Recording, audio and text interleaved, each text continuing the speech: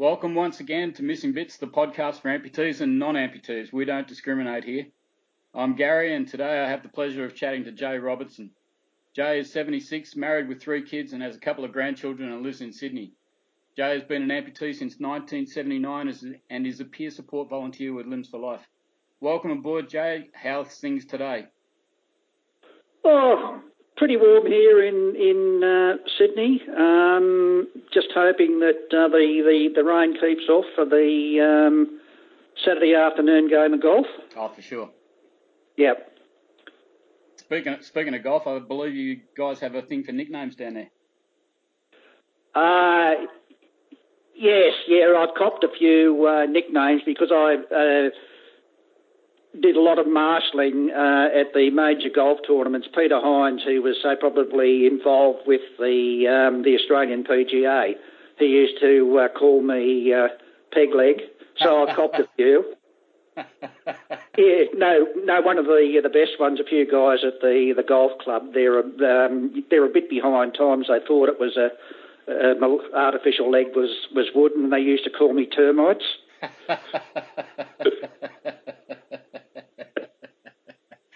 Nice. I still cop that a bit. I was watching a video the other day of an amputee, and he was talking about stupid questions people ask him, and someone asked him, pointed at his leg and said, is that false? And he said yes, and then they said, so what about your foot? Is that false too? Yeah, well, actually, I had a funny experience. I had a bit of a. That's all right. No, when I had because I had to have the quadricep in my good knee reattached because I had a bad fall in the city. Right. And so when they took me to emergency at Sydney Hospital, because they wanted to check my blood pressure and my heart. Yep. Anyway, she tried to, when they do the ECG. Yes. She didn't realise that I had an artificial leg, and she's putting trying to put the sensor on the leg.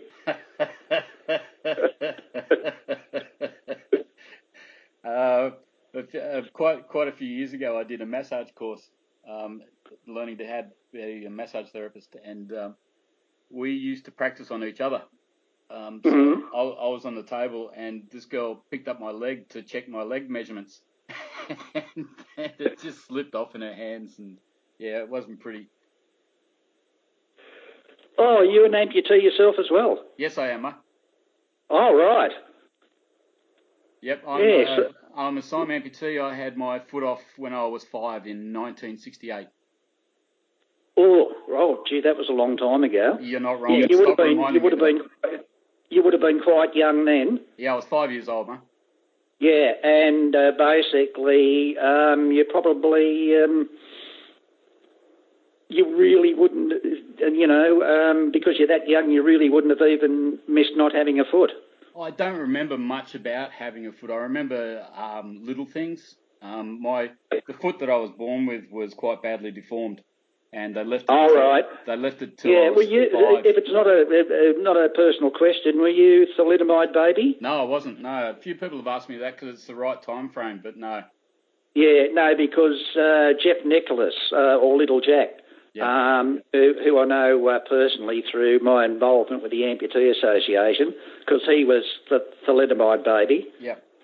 And he did very well because he actually secured his tour card in, I think it was 1984. Yeah. And mine's actually related to a genetic thing called ectrodactyl. Okay. Which affects hands.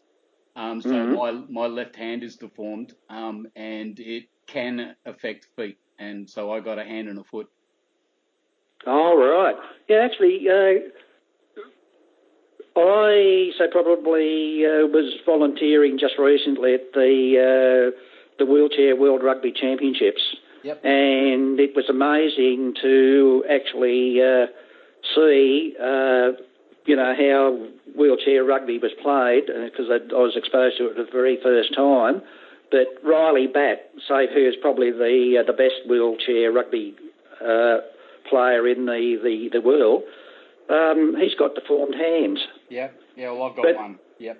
But how he was able, pardon me, to manoeuvre the wheelchair was just amazing. And they have an actual rating, and so I think 2 is say probably like the best, but they have to have at least one person, say, who is classified as a 4.5. Now, the 4.5 they had in the French team, he was actually built like a brick outhouse.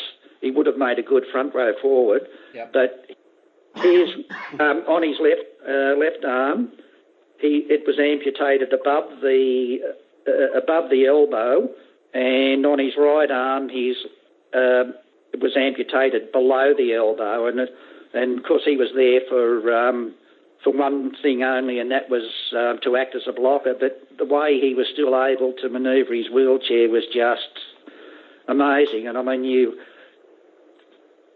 us people with disabilities, you know, we probably sometimes we think we've got it pretty bad, but I mean, there's always somebody out there who's probably a hell of a lot worse off than what you are. Yep, absolutely.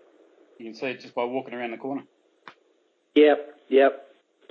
And when I had this operation on my knee, I had to have the quadricep reattached. I was in, say, a private hospital for about 2 weeks, and because I had my right leg in a brace from my ankle right up to the hip, so I couldn't move it because there was no flex. And I thought, when I came into the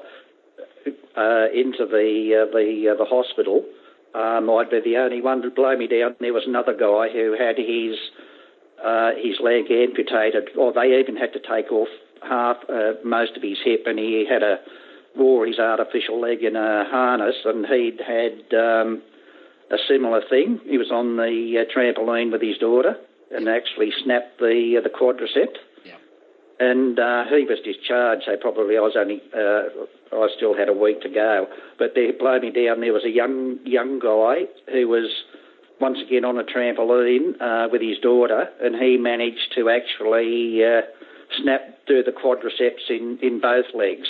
Oh, wow. Yeah, and he actually was in a thing like they have for people who have had strokes, because both legs were actually in leg braces from the ankle right up to the knee. So I didn't have too much trouble showering and things like that. But yeah. So there's always somebody out there who's probably a hell of a lot worse off than you, and so probably doing it a lot tougher. True enough. So you're retired now. What sort of job did you do before you retired?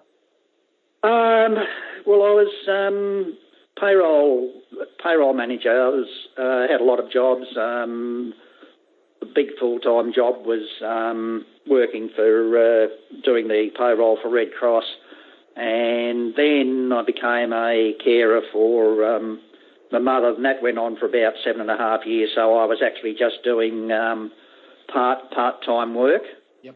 Working for a payroll company, Micropay, but was very busy at the end of the year because they'd get me to come in and say probably wind things down and close things off at the end of the year and do the payroll summaries or the old group certificates. But there was one very big job that I was proud of. I had to wind up the end of the year for the Sydney Stock Exchange. Wow. Yeah, so I'd done a lot of jobs. So I did that for quite a few years, and then finally retired at the age of 68. But I keep myself pretty busy because of my involvement with the blind golfers, my golf, and also volunteering at the Australian National Maritime Museum, which I'm coming into my 15th year. So I'm kept pretty busy. Yep, you haven't got time for work. No, and I actually I was asked to say probably go back into the payroll side of it, I'd say probably would have been into retirement about 12 months, and then probably, had a bit of a think about it, and I thought, no, I've done my bit.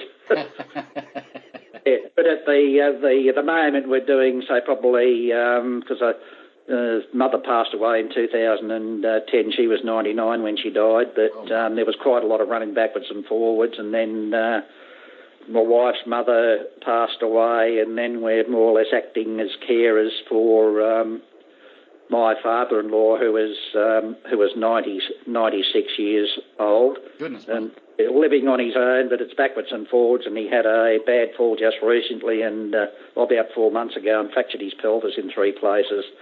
And this is amongst quite a lot of other falls that he'd had. Yep. So we kept pretty busy with that. Sure. Yeah. Where did you grow up? In Sydney?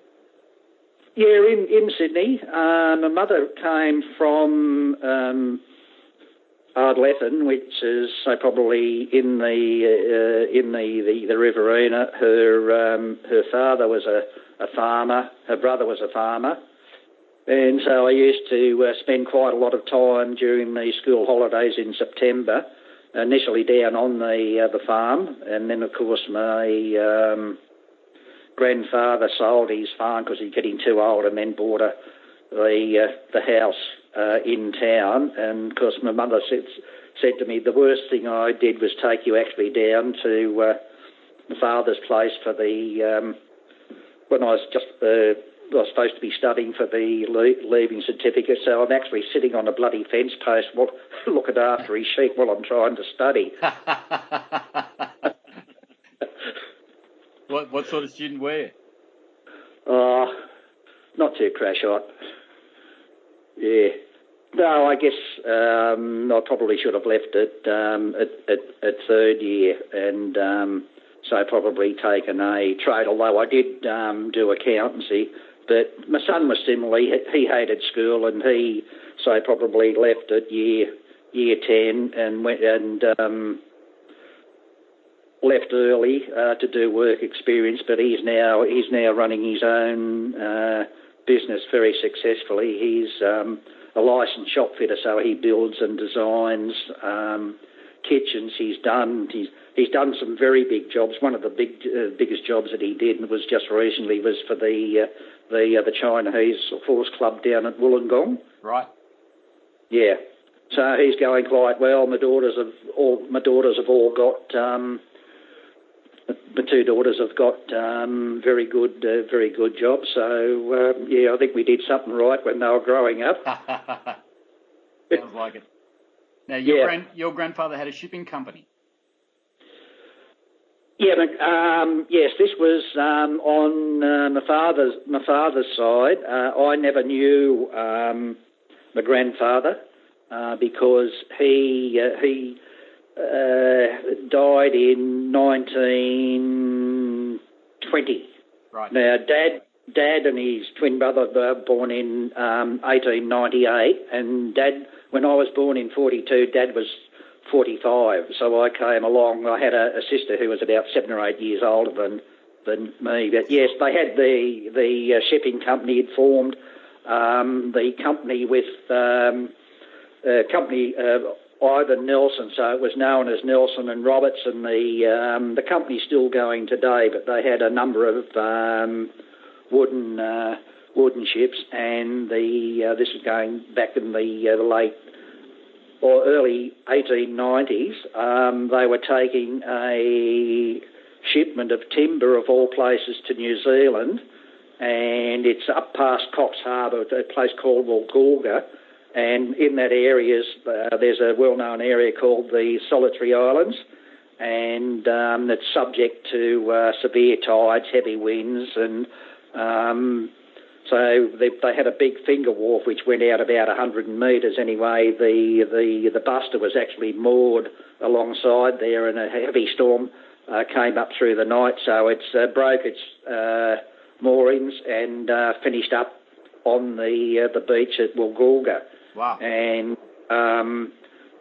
so the people at Woolgoolga didn't know who owned the Barkentine, and one of my cousins, who was the head librarian for the AMP, she'd been doing a family history, and my cousin, other cousin, had actually sent me a photo of the wreck, and I thought, oh yeah, that's nice. Anyway, I suddenly twigged, so I'd actually got in touch with them at Woolgoolga, and I went up and was interviewed by the local paper. But the interesting thing about the wreck, that because of the tides and the winds, most of the time the wreck is almost fully exposed. But with the tides and the winds, what's left of the wreck becomes fully exposed. So it's more or less a bit of a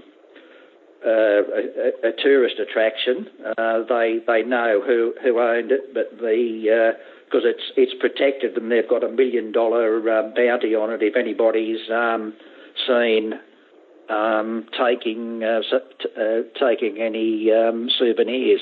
Wow. But when the Barkentine was actually built in Parsborough, Nova Scotia, and eventually came out here, but when, say, Ivan and my grandfather George actually bought the Buster, it apparently had landed in Melbourne, and they were bringing it up to Sydney with cargo on board. It was loaded to the gunnels with dynamite.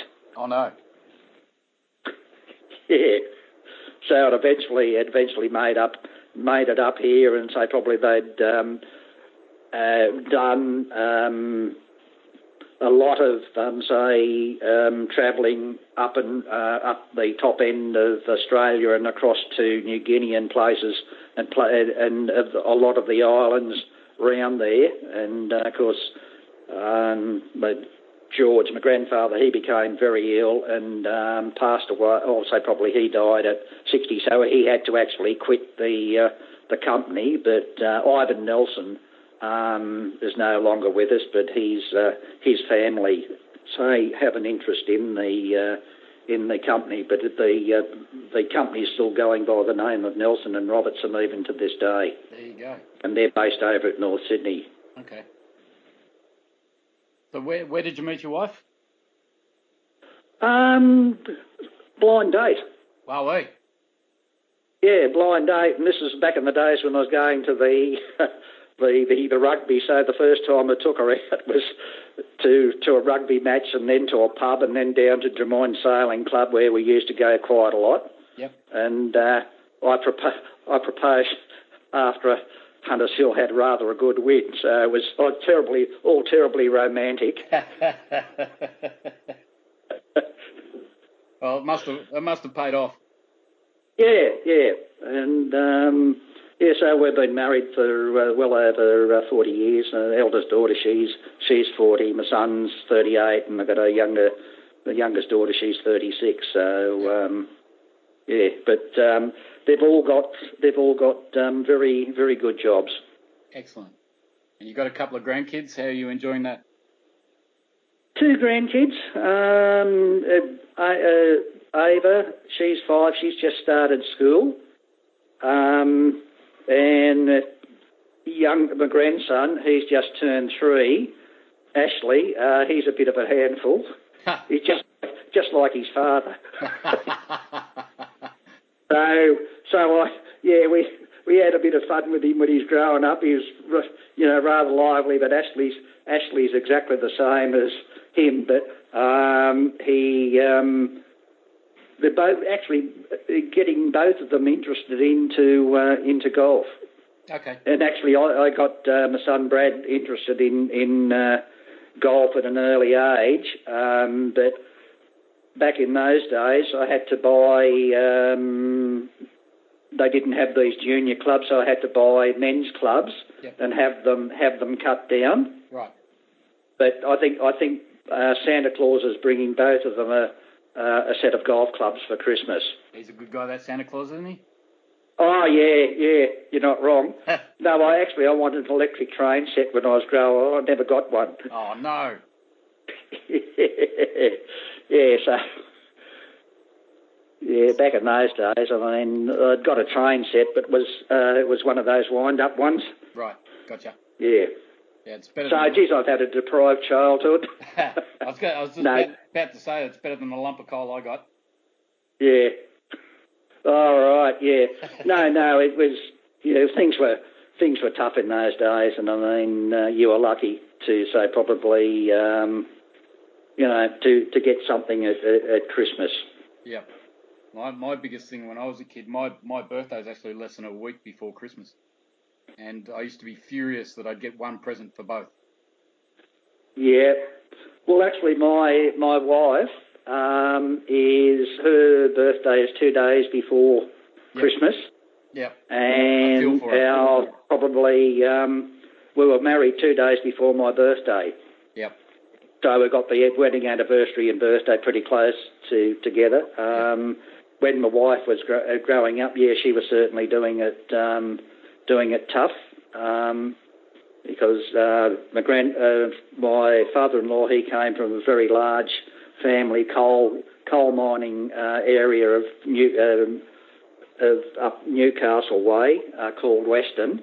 There was 11 children in the family. Good God. So they did it very, very tough. And even when he came to Sydney and got married, he was an apprentice for Victor Churchill, who owned the butcher shop in Queen Street, Wallara. So he started his apprenticeship and ends up probably buying the business. Who then he in turn sold it to his solicitor, who in turn leased the butcher shop to an organisation called Vic's Meats here in Sydney.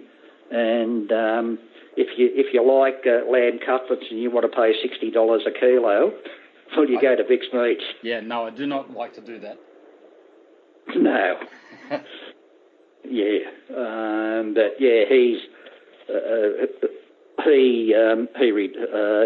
still more or less sold the business side of it to his nephew while he still owned the premises, and he used to work in the butcher shop coming up to Christmas time because it was very busy with all the Christmas orders. But now he's been retired for quite a long time at the age of 96.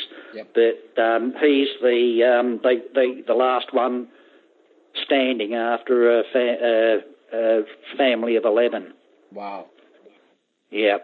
That's huge. And he's coming up to, as I said, he's coming up to 97. Yep. So while he's still very, very independent, and still wants to live in the family home, it's not without problems. Sure. But I guess when you get to that age, I've just changed arms. It's just I guess I've had probably it was after I had my leg amputated that I really became actively involved on the sporting side, because I was pretty active before I had my leg amputated, because I sailed in the 16-foot skips, and I did that for about 17 years. I had to actually give that up when I had my leg amputated, but then I'd actually joined a private golf club, and I'd had a couple of years playing for Huntersville Rugby Club, just in the fourth grade side, playing on the wing, but I used to play 18 holes of golf on a Saturday morning and then rush off and play rugby in the afternoon. Oh, wow, that's a big day. It was a big day, and then of course after the amputation in '79, well, I had to give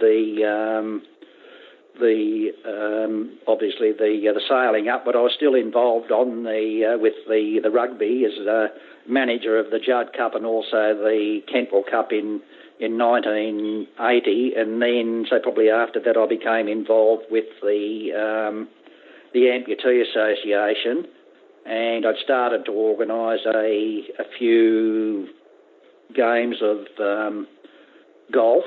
We had a few amputees, but then the golf club that I belong to, Massey Park, I been there for quite a long time, and then I'd join Barnwell Park, which is very close to where I live.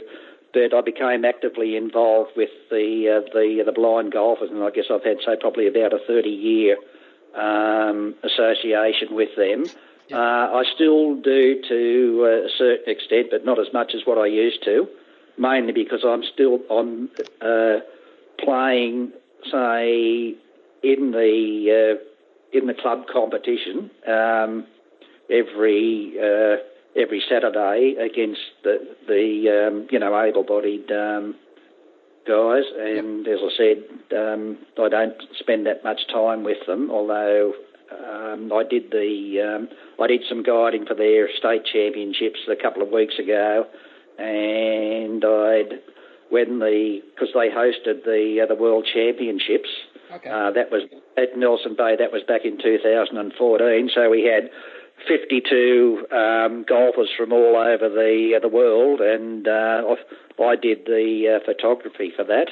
Oh, awesome! And but I'd also done quite a lot of marshalling at the major golf tournaments. I'd did that for about 10 or 12 years. I'd done a lot of the Callan Challenges, the Greg Norman Classics, a lot at the Lakes. But the last tournament that I did was at the Lakes. It was the Greg Norman Classic, where because of my experience, I was actually a roving marshal for Peter Senior. And what they do on the last day of the tournament, they have the top 10 players have roving marshals. They're in addition to the static marshal. So basically, what we have to do is more or less after they tee off, we probably have to more or less leapfrog ahead and get to where their balls are, because most of the time it's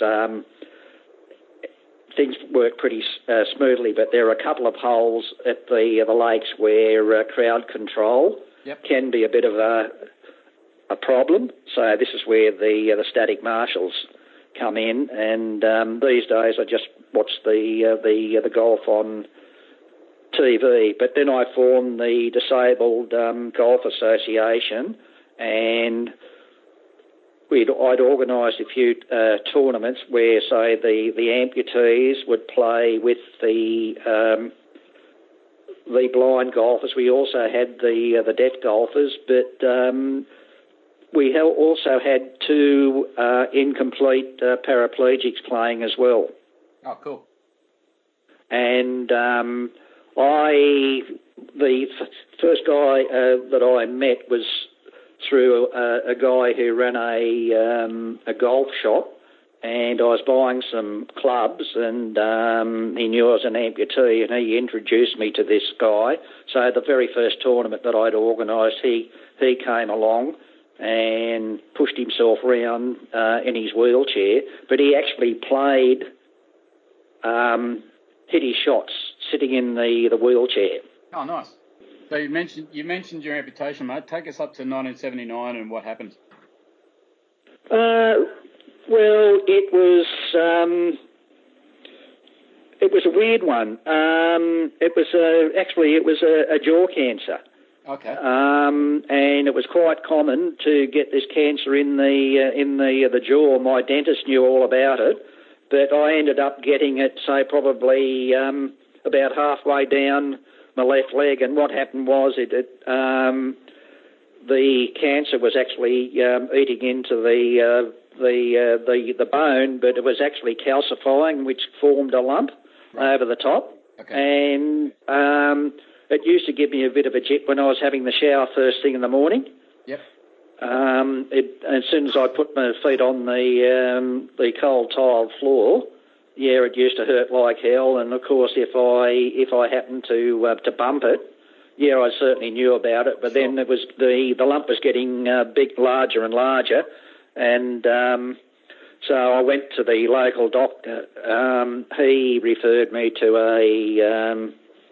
a specialist, and they put me into hospital and said they did a biopsy, and then it came back that it was malignant. So there was an alternative that they did suggest where they'd actually cut a section out and put a rod in the leg, and I wasn't terribly keen on that because they said I'd be in hospital for about 6 months, and if I had a fall, there was no guarantee that there wouldn't be further problems. So I thought the best thing to do is to have it amputated, but because say it was a result of say cancer and wasn't a result of an injury or a car accident, they had plenty of stump to work with, and he'd done rather quite a neat job with the nerve end. So I've been very fortunate that I haven't experienced that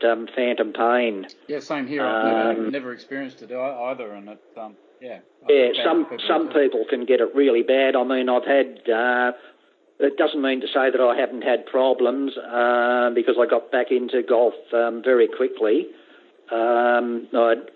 When I was at Massey Park, I'd actually got a blister on the stump the size of a tennis ball. Wow. And that had to be drained, and it was they had to treat it like a burns victim, so I had to go back every day where they'd put sterile dressings on it. Yeah. And until it finally dried out, and then I had another one on the further up. I thought it was a boil, but it was an ingrown hair. Right. And they had to actually cut that open, so it was about an 1.5 inch cut, but they couldn't stitch it. So once again, I was laid up while it just had to gradually heal. So I had a bit of time where I spent laid up and so resorting to crutches. But I've been pretty lucky, but unfortunately, the guy that I'd been seeing had retired after 25 years, and I'm not mentioning any names, but the guy that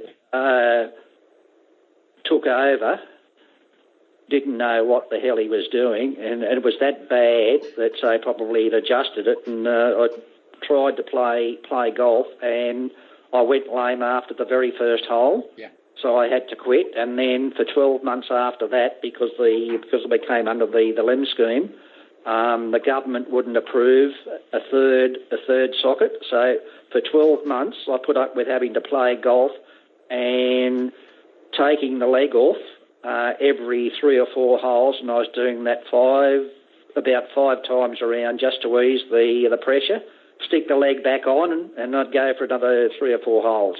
Yep. And I put up with that for 12 months, and then I changed from the LEM clinic that I've been going to since 1979. I went to APC Prosthetics at Northmead under the auspices of David Howell, who is well renowned in the amputee world, so probably having a lot to do with the Paralympian movement.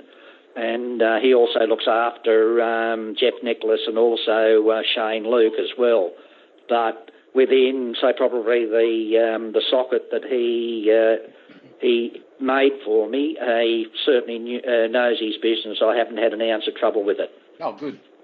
And that's say probably I've had the new socket for about going on about 12 months now. But the actual leg itself is be getting on about 3 years.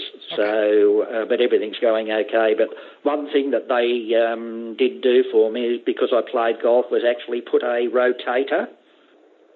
Yep. In the foot. Yep. So I can swivel. That's right. Yep. Yeah. So that's helped me a lot. But because it's through the LEM scheme, I don't have one of these computerised legs, so there's a lot of problems that I have. I mean, I could walk the legs off a kangaroo, say, if it's dead flat, but say getting down steps and down slopes is a little bit awkward.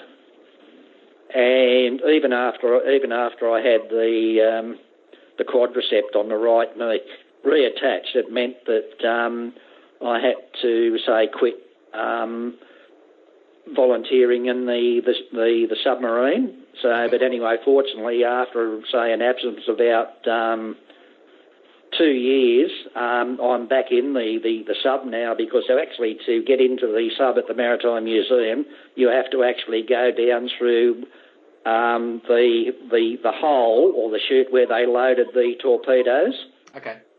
And they had torpedoes in the aft ends, but the torpedoes are a lot smaller, which means that when you're getting out of the submarine, it's a little bit more cramped. So it was just putting too much strain on my knee. But because the knee's stronger now, yes, I'm back doing what I'm doing, because I do the Vampire and also the Endeavour. But my main love is the submarine Onslow, awesome, which we've had in the museum since 1999. Wow. So after the amputation, did you need chemo or anything like that? No, I was actually rather lucky because it was caught early. The only thing that I had to have was just go and have a standard lung X-ray, and I had to do that every 12 months and for 5 years. And right. I've had a clean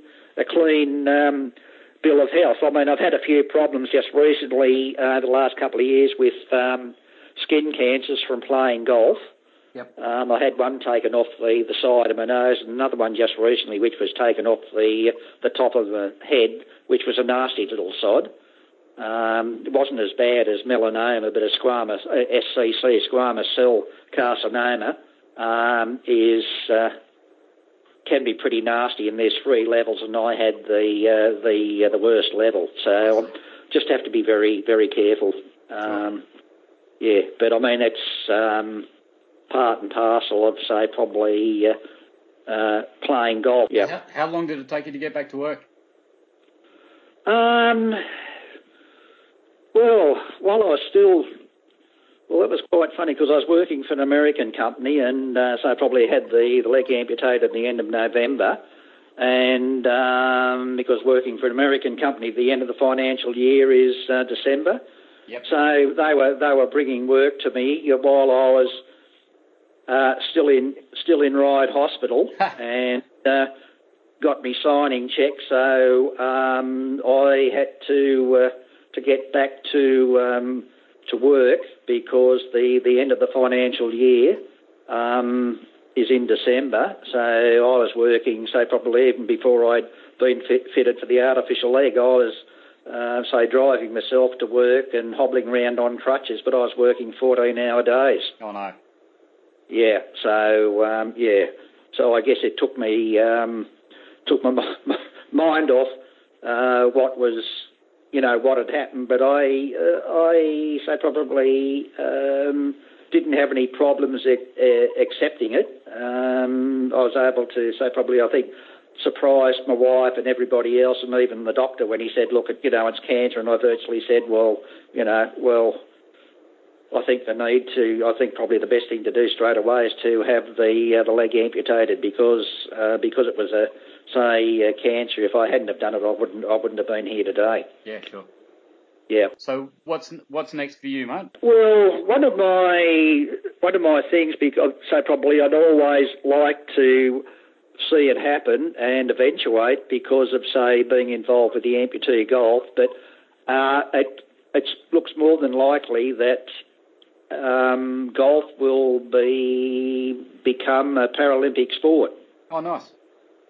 Yeah, because we had the Australian Open here at the Lakes. They had 12 amputees playing, and even with the Invictus Games, I found out afterwards that they had amputees playing golf in the Invictus Games, but that was actually on before the games actually started. Okay. And if I had have known that it was on, yeah, I would have loved to have actually gone out and seen it. But Yeah, so I think it's more than likely that it will be, say, a Paralympic sport.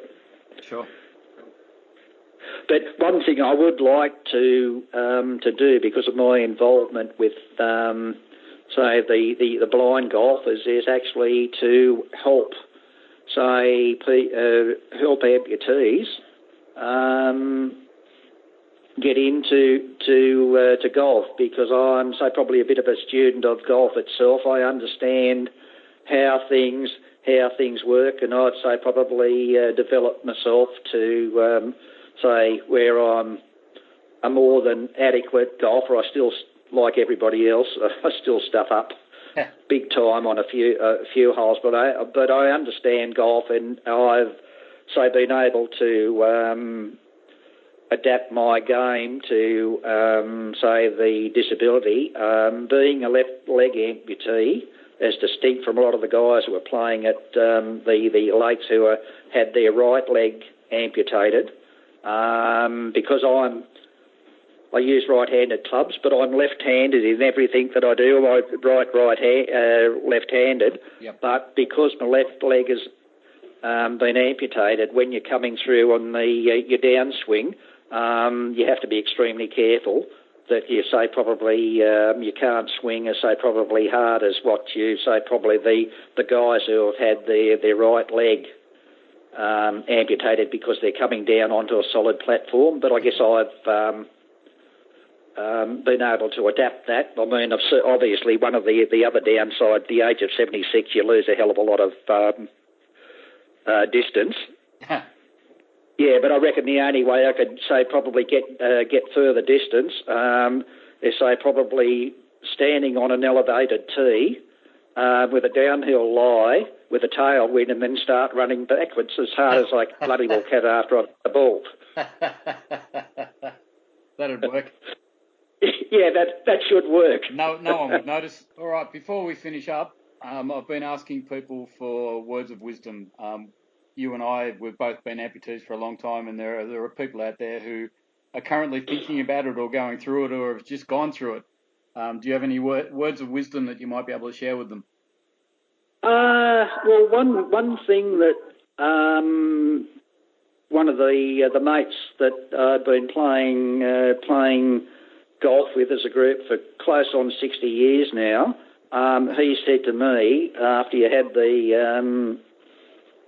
the amputation, is that when the going gets tough, the tough gets going. And the other thing that I think of is, say, the motto of Hunters Hill Rugby Club is facta non verba. Okay. Deeds, not words. Yep.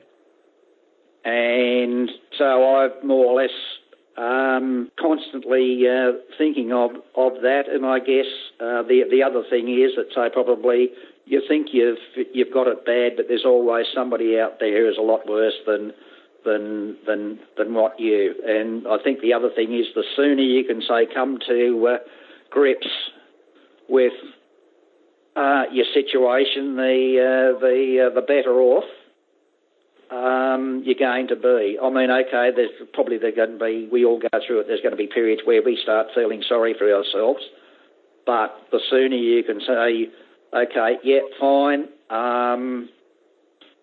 And I guess I was pretty lucky, because I had it all mapped out what I wanted to do. I mean, obviously my sailing days were well and truly over, but because I'd been, say, playing golf for such a long time, I was able to actually get back into what I was doing. Ended up playing better golf than before I had my leg amputated. So, and I've got many good things out of, say, probably playing golf, my involvement, say, with the disabled golf, and also the amputees. I mean, and there's another saying: you get back what you put in, and I feel I've, say, probably got a lot more back than what I've put in. So for that, I'm very thankful.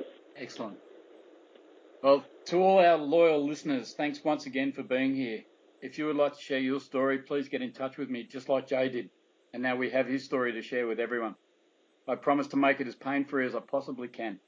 Go to our new Facebook page where you can message me directly or send through an email. Don't forget to join our new Missing Bits Facebook page where the conversations can continue. If you like what we're doing, share it with your friends, download it, review it on Apple Podcasts. All these things help us get our stories out there. We all have a story to tell about our missing bits. Thanks so much for your time, Jay, and for sharing your story. It's been great getting to know you.